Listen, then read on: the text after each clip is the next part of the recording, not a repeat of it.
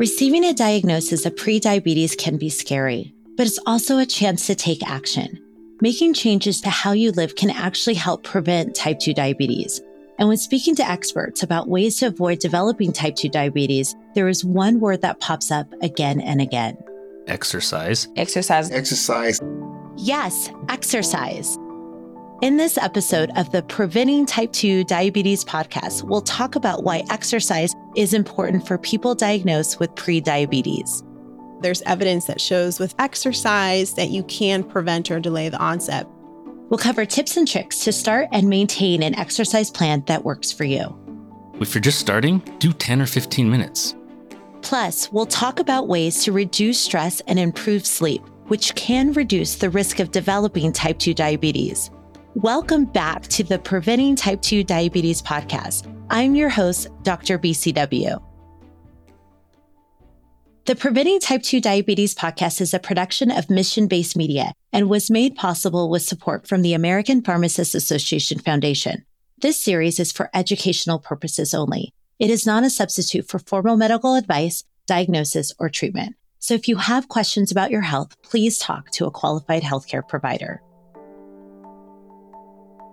In the first episode of our series, we learned that being physically inactive, overweight, or obese are all risk factors for developing prediabetes and type 2 diabetes.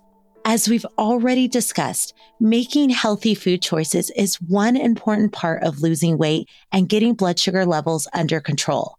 But exercise is also really important. Exercise helps lower cholesterol and blood pressure, which reduces the risk of heart disease and other health complications. Exercise can also help with both losing weight and maintaining healthy blood sugar levels. In the United States, 42% of adults are classed as being obese, and another 30% are considered overweight. That's according to the National Institute of Health. You may be wondering, what's the difference between being overweight and being obese?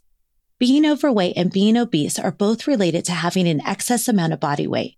And one way to measure this is based on what's called a body mass index, or BMI for short.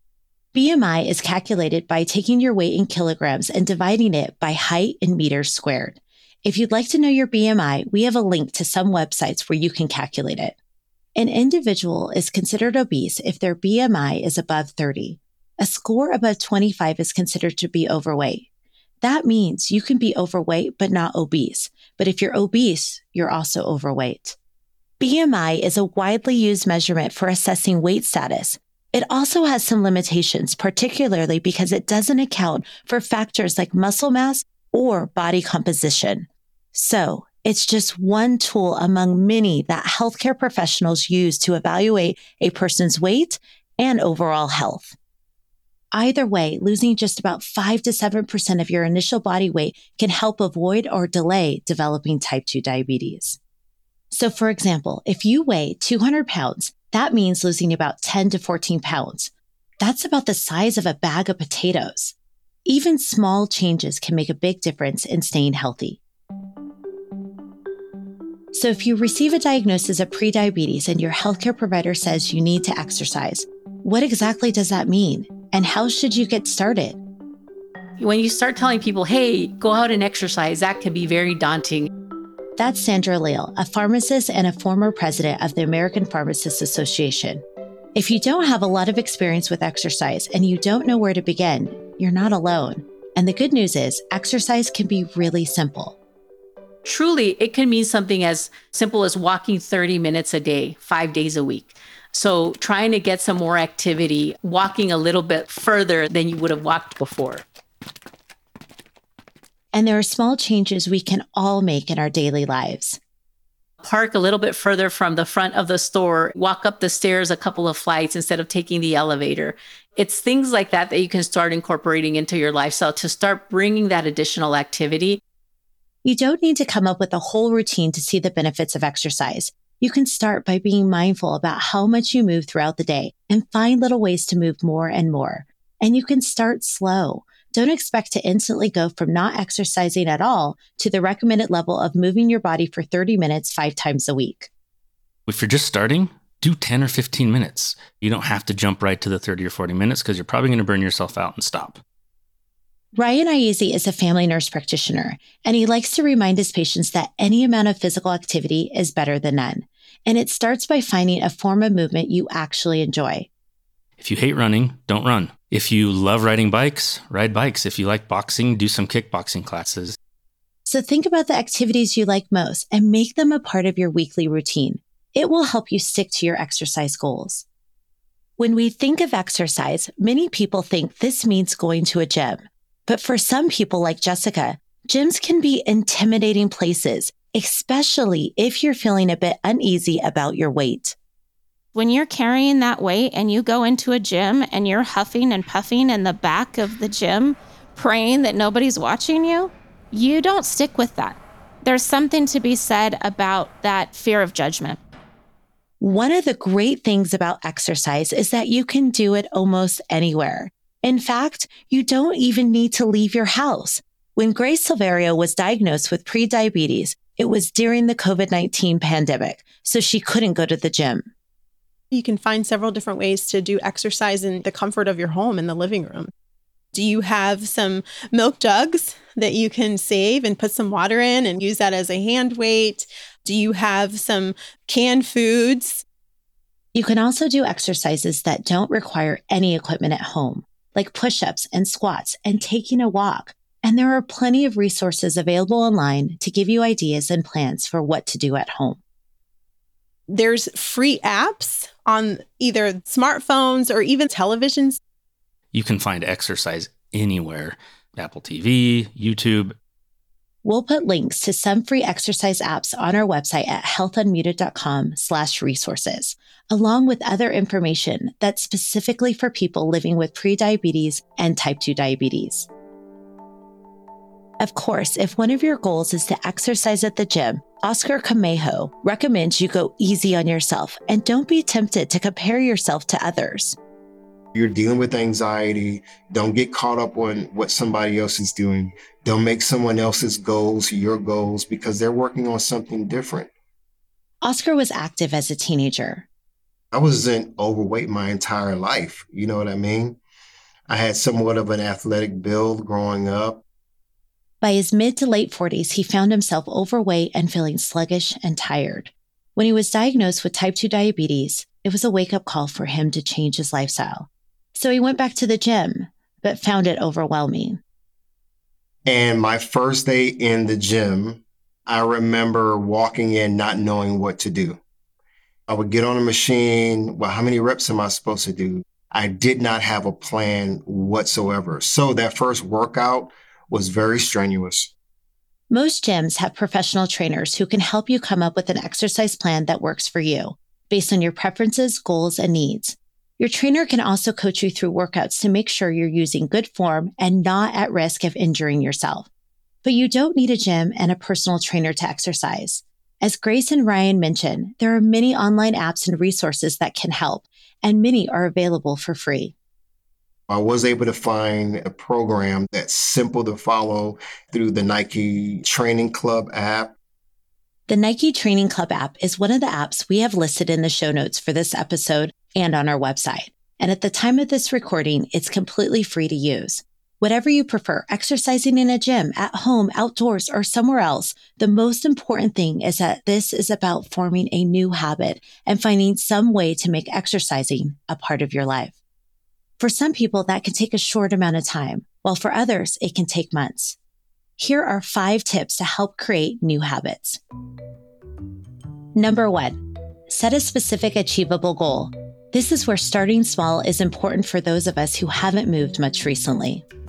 It's definitely all about the small goals. You might have a larger goal at the end, which is to lose a certain number of pounds, but how you get there is through those weekly small goals.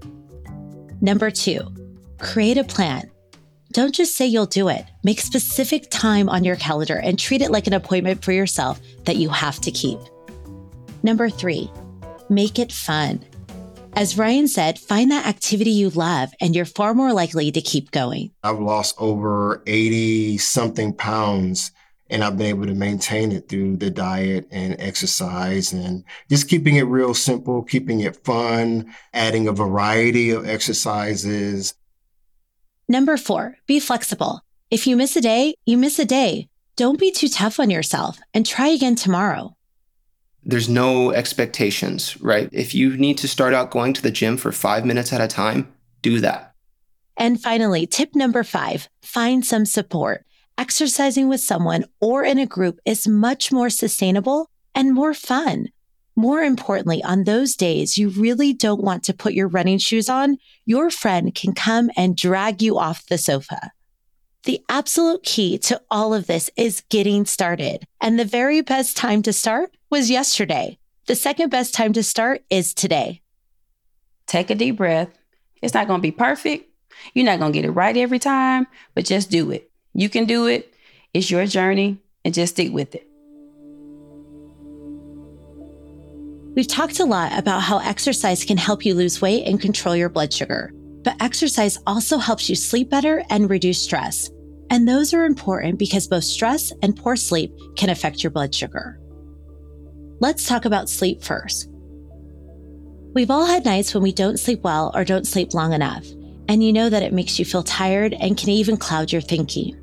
But did you know that getting too little sleep can make it harder for your body to control blood sugar and even make you feel hungrier when you wake up? And when you feel hungry and tired, you may be less likely to make healthy food choices and be more tempted to reach for foods that are high in carbohydrates and sugar. And this makes it even harder for your body to manage blood sugar levels. You may be wondering, how much sleep do I need? And the answer is, it varies. Here's registered nurse Adrienne May. For most adults, it's 7 to 8 hours, give or take. It's going to be different for each individual. But getting good sleep is about much more than how many hours you stay in bed. It's also important to make sure you get the best quality sleep. Sleep hygiene is one of the most important things that people overlook. Sleep hygiene means having good habits in an environment that supports getting a good night's sleep. And there are a few things to keep in mind. Keeping your room nice and dark, avoiding screens, and avoiding caffeine and alcohol are just a few of the key recommendations to help improve your sleep. Exercise and sleep have a two-way relationship. Exercise positively influences sleep quality, and sleep, in turn, supports recovery and performance in physical activities. Finding the right balance and timing of exercise in your routine can contribute to better sleep and overall well-being. We have links to more information about getting good quality sleep in our show notes and on our website at healthunmuted.com/resources. When we talk about exercise, it would not be complete without including the impact exercise can have on reducing your overall stress.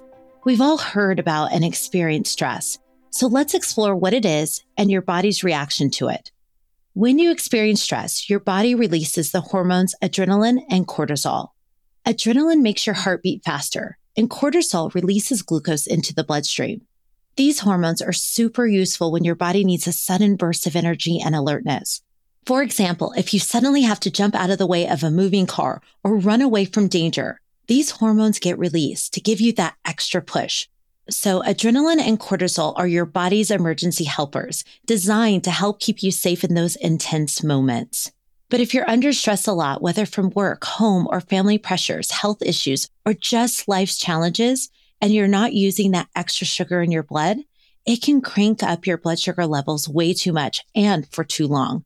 And that can make it tough for insulin to do its job right, which leads to increased blood sugars. That's why exercising is like your stress-busting superhero. It's a fantastic way to take on stress and keep your blood sugar in check. And exercise doesn't have to feel like exercise. It can also just feel like having some fun. I have a 12-year-old son. We just go and play. We go outside and throw a ball. I love long hikes, and I go out there into the woods. I love the serenity of being out in the woods. Is just a great thing for me. Not only is walking outside good exercise, but the World Health Organization also recommends it as an effective way to reduce stress as part of your overall health plan. And there are other strategies that can help reduce stress levels. You may have heard of people talking about mindfulness as a way of reducing stress and anxiety. Mindfulness is all about hitting the pause button and really tuning in to the here and now. It's like taking a mental chill pill and paying attention to what's happening around you and inside you. You can start practicing mindfulness for free from almost anywhere. There are loads of handy mindfulness apps, websites, and videos, and we've linked to some in the show notes and resources. Spending just a few minutes each day doing this can be a game changer for how you handle stress. Yes, stress is a common part of most people's lives. However, when you make and take the time for activities that bring you joy and relaxation, it can make a huge impact in your overall mental and physical health status. Be kind to yourself. Make sure that you're finding time for yourself, whether it's meditation, whether it's going for a walk by yourself, listening to some music, dancing it out. Don't be afraid to ask for help as well. Oscar says from his experience, relying on a support network is especially important for men because men can often feel pressure to deal with their problems on their own. It's okay if you're struggling to reach out to a friend or a loved one to say, hey, you know what? I need support from you. We as men don't like to go and make it known that we need help, but we need to get over that because I don't know about you. I don't want to be overweight. I don't want to have passed away early or have lost a limb. So fellas, you have the opportunity today to turn things around. So far in this series, we've talked about how lifestyle changes like diet, exercise, sleep, and reducing stress can help people prevent type 2 diabetes. In the next episode, we'll talk about how medication can also play a role for people who are at risk of developing type 2 diabetes. Medication for cholesterol, medications to prevent pain or depression or other things associated with diabetes, plus the diabetes medications themselves and things for high blood pressure. We'll discuss what they are, how they work, and how to talk to your provider about them. In the meantime, if you want to learn more about how exercise can help prevent type 2 diabetes and find resources to get started, visit our website at healthunmuted.com/resources. There you can find links to free exercise apps and useful items like the National Diabetes Prevention Program and information to enroll in a lifestyle change program.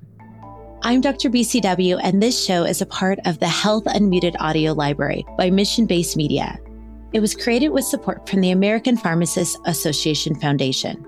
Follow our show on your favorite podcast player and share it with the person in your life.